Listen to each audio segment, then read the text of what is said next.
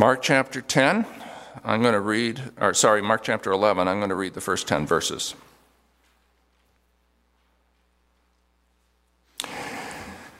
Mark 11, as they approached Jerusalem, this is Palm Sunday, right? And we celebrate the triumphal entry today.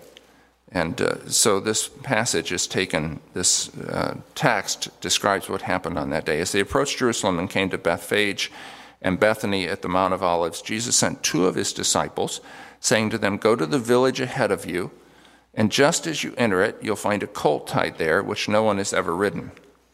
Untie it and bring it here. If anyone asks you, 'What are you doing? Why are you doing this?' tell him the Lord needs it, and we'll send it back here shortly." They went and found a colt outside in the street, tied at a doorway. As they untied it, some people standing there asked them, "What are you doing untying that colt?"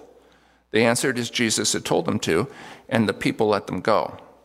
When they brought the colt to Jesus and threw their cloaks over it, he sat on it.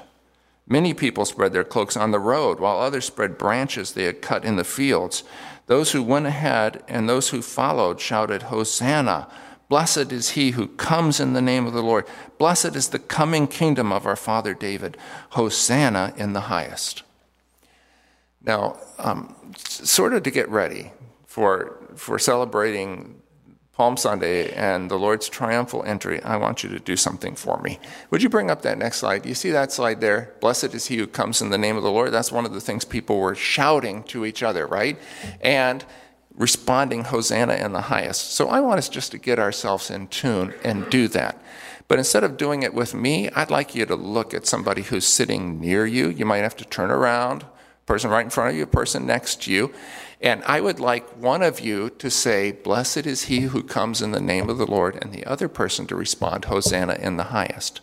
And then we're going to turn it around and do it the other way, all right? So you got to look at a person sitting near you, all right? You may have to turn around, find somebody. Everybody find somebody. I know, Jeannie's sitting way up here, and this service people are further apart from each other, but you find somebody. Look them in the eye, okay? You got your person?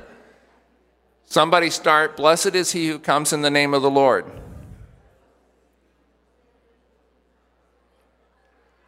Wow, this sounds like a nightmare. Come on, y'all.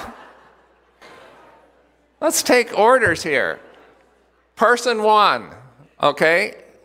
Say it right now. "Blessed is he who comes in the name of the Lord." Person two, "Hosanna in the highest." I'll give you a C+. All right, but we're ready now, okay? We're ready. I don't know enough of this story to start at the beginning. So I'm going to pick a point later in the narrative of this story, but much earlier than anything in our Gospels. So think 1,000 years and some change before the birth of Jesus. There's an old man lying on a bed, and he's dying. His kids are all in the room with him. He's been sleeping fitfully, but now he rouses himself, and one by one, he speaks a word of blessing over his kids. The man's name is Jacob Israel, and his kids are the patriarchs of the Jewish people. Most of his blessings are short and pithy, like the one he speaks to Naphtali, which is only 10 words long in English. But there are two much longer blessings that he shares, reaching about 150 words each. One of those he reserves for his favorite son, Joseph, which we might expect, knowing Jacob. The other, though, is unexpected. It is the blessing of his son, Judah. In it, he calls Judah a lion's cub. He tells him that the king's scepter, now there's 70 people in this extended family, and they're just a family, but he tells him the king's scepter will remain with his descendants. He says that the ruler's staff will wait until he comes to whom it belongs. And then he adds something very odd for a blessing. He says he will tether his donkey to a vine, his colt to the choicest branch. What an odd thing to say. Jacob spoke that blessing more than 1,000 years before Jesus, who was a descendant of Jacob through the line of Judah, made his famous entry into Jerusalem. Now, this is much too long a story to tell in 25 minutes, so I'm going to skip ahead and skip many important parts, and we're going to come to the country of Israel in AD 29. It is a conquered nation. Its autonomy was lost more than a generation ago, and the people living in Israel have known only oppression. Now, there have been freedom fighters and there have been freedom movements, but all of them have ended up in exactly the same way. They've all ended up dead. But now there's a new figure on the national stage, Jesus the Galilean. Tens of thousands of people have attended his speeches. Everyone in the north, in the Galilee, knows him. And most of the people in the south, in Judea, have heard of him. Most of his supporters, but not all, are up in Galilee. Most of his opponents, but not all, are down in Judea. Some hope, others fear that he's going to follow in the footsteps of another Galilean, Judas the Galilean, the revolutionary, whose uprising was crushed by the Roman army. For the last few months, rumors about Jesus have just been flying everywhere. A little over 4 months ago, Jesus was in Jerusalem for Hanukkah. That did not end well. His opponents tried to kill him, but Jesus managed to escape and he crossed the Jordan. But he came back a few weeks later, not to Jerusalem itself, but to a suburb called Bethany. When he arrived, he was told that his friend Lazarus had died 4 days earlier. And in his most spectacular miracle yet, he raised Lazarus back to life. Now, there were many people from Jerusalem present. Jerusalem's not very far away at all. And the news spread like wildfire. And what people were saying was this: could Messiah himself do greater deeds than this man? Might he not be the Messiah? When his opponents, men who were allied with Rome and who led Israel's puppet government, heard what he'd done, they didn't say among themselves, "Wow, we must have been wrong. This guy must be the real deal." What they said was, "This can't go on. This cannot go on. If we don't stop him, there's going to be a revolution and it'll be disastrous. The Romans will take away what little freedom we have left. We have no choice. It's him or us. Jesus has to die." Jesus didn't stick around Jerusalem to see what those guys were going to do. He went back over the Jordan and he holed up in a little village on the edge of the desert. But he didn't keep his presence there secret. People from all over came to him for the next months.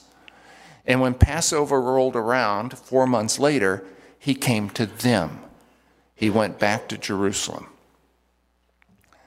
Now, this is for the Feast of Unleavened Bread. And Passover is the central component of the Feast of Unleavened Bread. And how do you describe what that was like? It was like the 4th of July and Thanksgiving rolled into one. It was everyone's favorite holiday. Passover marked the anniversary of the biggest event in the nation's history, the event that turned Israel into a nation. It was their Independence Day. And by law, everyone living within so many miles of Jerusalem had to come to Jerusalem to celebrate. Every year, tens of thousands of people, maybe hundreds of thousands of people. The historian Josephus says 2 million, but that probably is an exaggeration. Hundreds of thousands of people went to Jerusalem to celebrate together. They traveled in these massive caravans. Travel was so difficult and dangerous. People, when they traveled, they went together if possible. They traveled in massive caravans, tens of thousands of them. And everyone was happy. When the caravans entered the last stretch of road before the city gate, they would be cheered by onlookers who lined the road, just like a parade. And the people in the caravan and the people lining the road would chant well-known songs back and forth to each other. It's a total blast. When the day of Passover came, so the day of Passover would come later in the week of Passover, or of the Feast of Unleavened Bread. When the day came, everyone, tens of thousands, maybe hundreds of thousands of people gathered in Jerusalem with their extended families and friends. Now, there were so many people that the government officially extended the city limits for Jerusalem every year at Passover. They pushed out the city twice as far as it normally was, so everyone could eat the Passover in the holy city. At that meal, they reenacted the events of that historic night of their emancipation from slavery, what we know as the Exodus. As they recalled their liberation from their ancient oppressors, how could they not think about and talk about and hope for liberation from their current oppressors? Of course they did, and because of that, Passover was always a volatile time politically. In the past, there had been massive protests and revolts at Passover and deaths.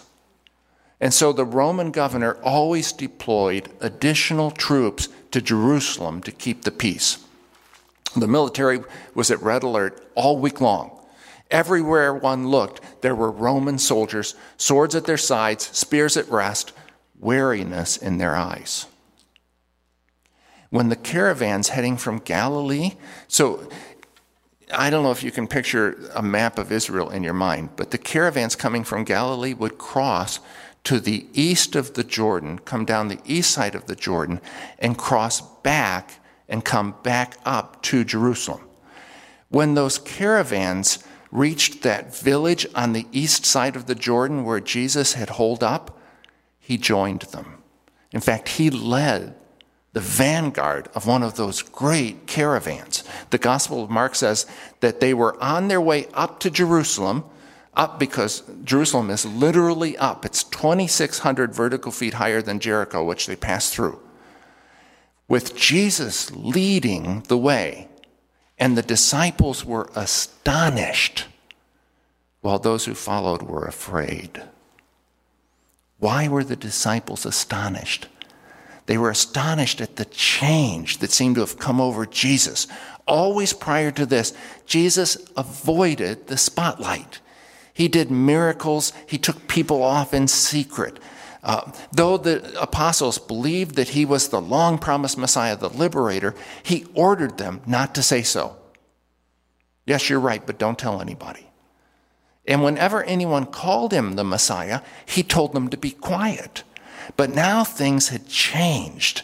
In Jericho, a man called him the Son of David, and that's a messianic title. And Jesus didn't tell him to be quiet. And he seemed to them to have grown in stature. There was a determination about him that one sees in a commander leading his men into battle. His stride was long, his every move certain, and his eyes were full of fire. The disciples were astonished, but the crowds that followed him were afraid. They were wondering if Jesus really was marching on Jerusalem. They were remembering what happened to that other Galilean, Judas the Galilean, and the people who followed him.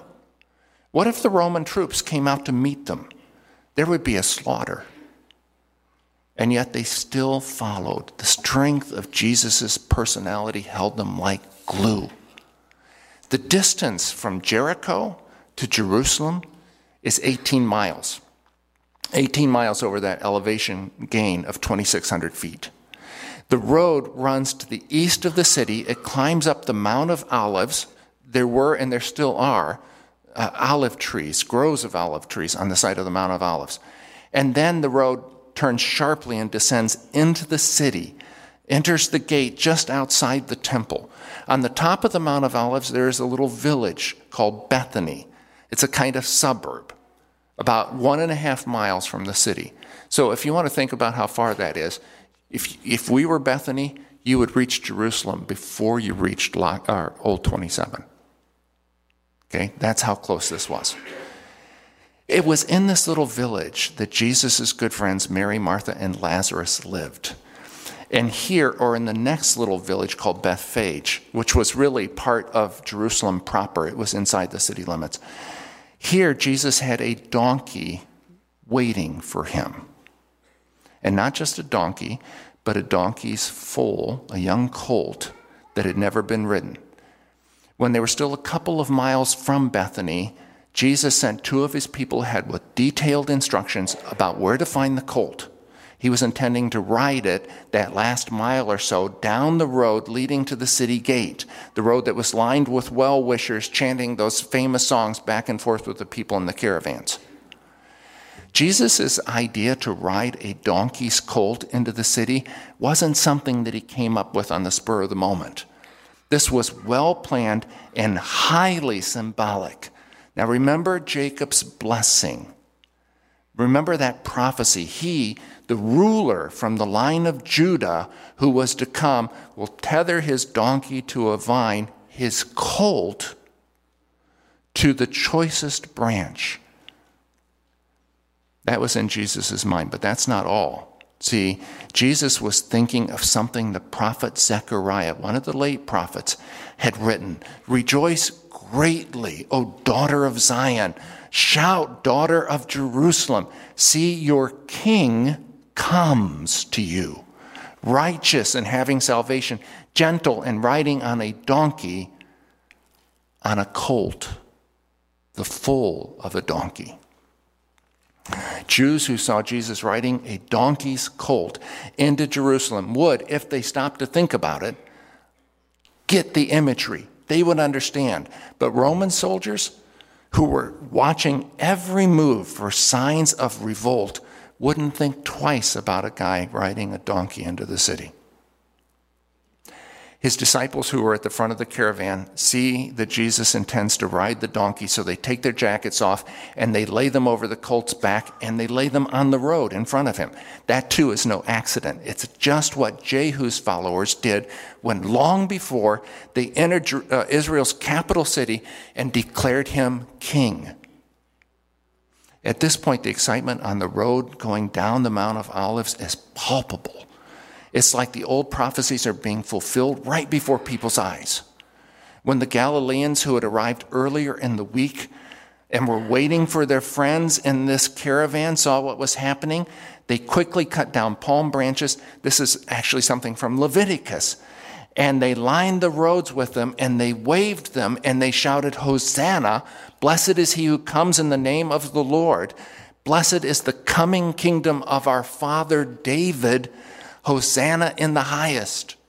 Hosanna is a prayer. It became used as a kind of a greeting, but it's a prayer and it means save. God, save us.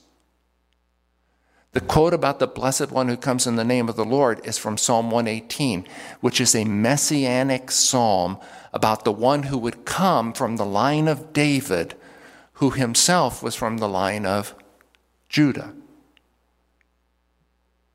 Remember old Jacob's blessing of Judah, until he comes to whom it, the ruler's staff, belongs.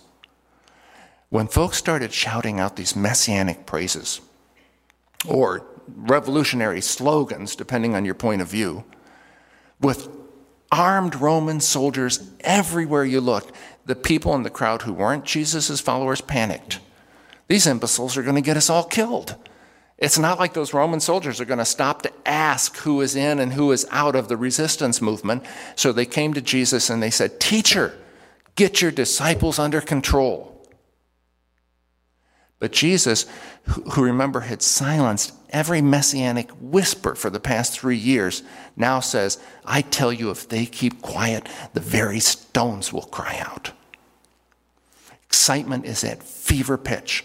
The Galileans in the caravan and the ones lining the road are shouting these messianic praises back and forth, like I had you do a few moments ago. Now, it won't be long before the Roman soldiers take notice of this. But then something totally unexpected happens. Poised on this hill, overlooking the city, with people shouting and excitement spreading, Jesus does the last thing anyone would expect. He stops and he cries. He bursts into tears. In the moment of this triumph, he weeps. And he weeps because in his mind's eye, he sees what no one else in that crowd can see. The devastation that is coming on these people, young and old, women and men, children and babies. He sees it, and it breaks his heart. That is not what people were expecting. And after that moment, we read nothing more of raucous celebrations. When Jesus reaches the city, he gives the donkey to someone who will take it back home, or perhaps he tethers it to a branch, and he goes into the city and into the temple. Now, if you think of worldwide Judaism, and Judaism was worldwide at this time, if you think of it as a body, the temple is its heart. Its lifeblood flows from here. Jesus goes into the temple like a cardiologist doing a heart cath, and he carefully examines it. And he finds the same abuses that he put a stop to several years before. But it's late. Remember, they've come from Jericho 18 miles away, and by now it's probably nearly dark. And so he leaves the city and returns to his friends in Bethany. The next morning he comes back, and he comes back to the temple, and this time he does not leave. He takes over.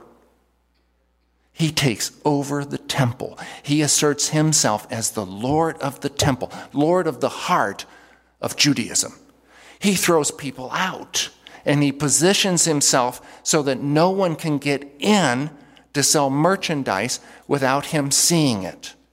In doing that, he signs his own death warrant. And he knows it. This is a major disruption, open heart surgery on the heart of Jerusalem. He publicly accuses Israel's leaders of being thieves. And then the leaders of the government, who also lead the temple, see this as an assault on their authority, and they immediately set in motion Jesus' arrest and execution. Those men may not have been committed to God, but they were steadfastly committed to their position and their privilege. They wouldn't let God himself take those things away without a fight.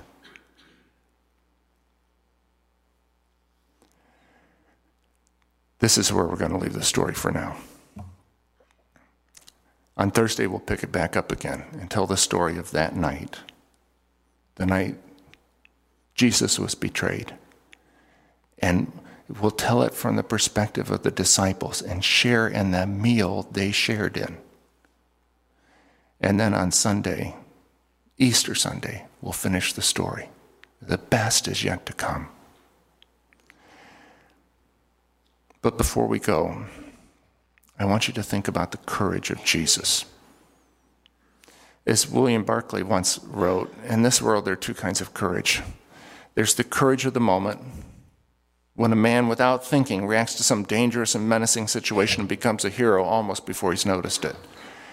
And then there's the courage of the man who can see the terrible thing on the distant horizon and who could quite easily escape it if he wished, and yet goes steadily and flexibly on. We see that kind of courage here. In the Iliad, Achilles' mother tells him that if he goes into battle, he will certainly die. And he answers her, "Nevertheless, I'm for going on." The great reformer William Tyndale, whose translation of the Bible in English was translation after translation. So he translated parts of the Old Testament, he translated parts of the New Testament, and every time he did it, the authorities burned his translations. And Tyndale said, "I doubt not that they will burn me too." And they did. 8 years later, he saw it coming, but he went on. Archbishop Romero said, "Tell the people that he loved, that if they succeed in killing me, that I forgive and bless those who do it." They succeeded, as he knew they would, but he went on. But nothing matches the courage of Jesus. He saw what was coming long before this day. He knew where this trip to Jerusalem would end, on a hill called Calvary and a cross. He knew his enemies would rejoice.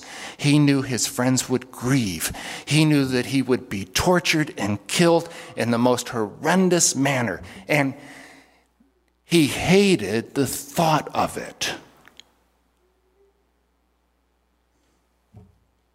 He wanted desperately to avoid it. But still he went on. Why? Why, if he wanted to avoid it and could avoid it, didn't he avoid it? Why does anyone do anything they want so desperately to avoid? There's only one reason: because he wants something even more. What did Jesus want so badly that he endured the cross? Look at that person that I had you look at earlier today when we did that exchange. Look right in that person's eyes right now. Do it. Don't look at me. Look at them. All right, you're looking at them. There is what he wanted. He wanted him. He wanted her. He wanted you. He did this for you. He died an appalling death because he wanted you to have an eternal life. That's the kind of person he is. And he's revealed to us the kind of God that we have.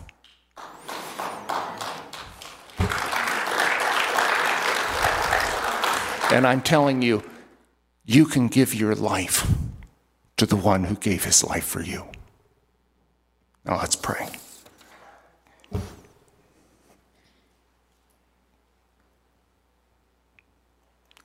God, we too see bad things coming on sometimes. Usually things we can't avoid. Sickness, illness, cancer, death. But you, Lord Jesus, you could have avoided this, and you didn't. And we owe you everything for it, and we confess that. You are the one who was to come, and who is to come. And by the grace of God, we are your people. Thank you. Amen.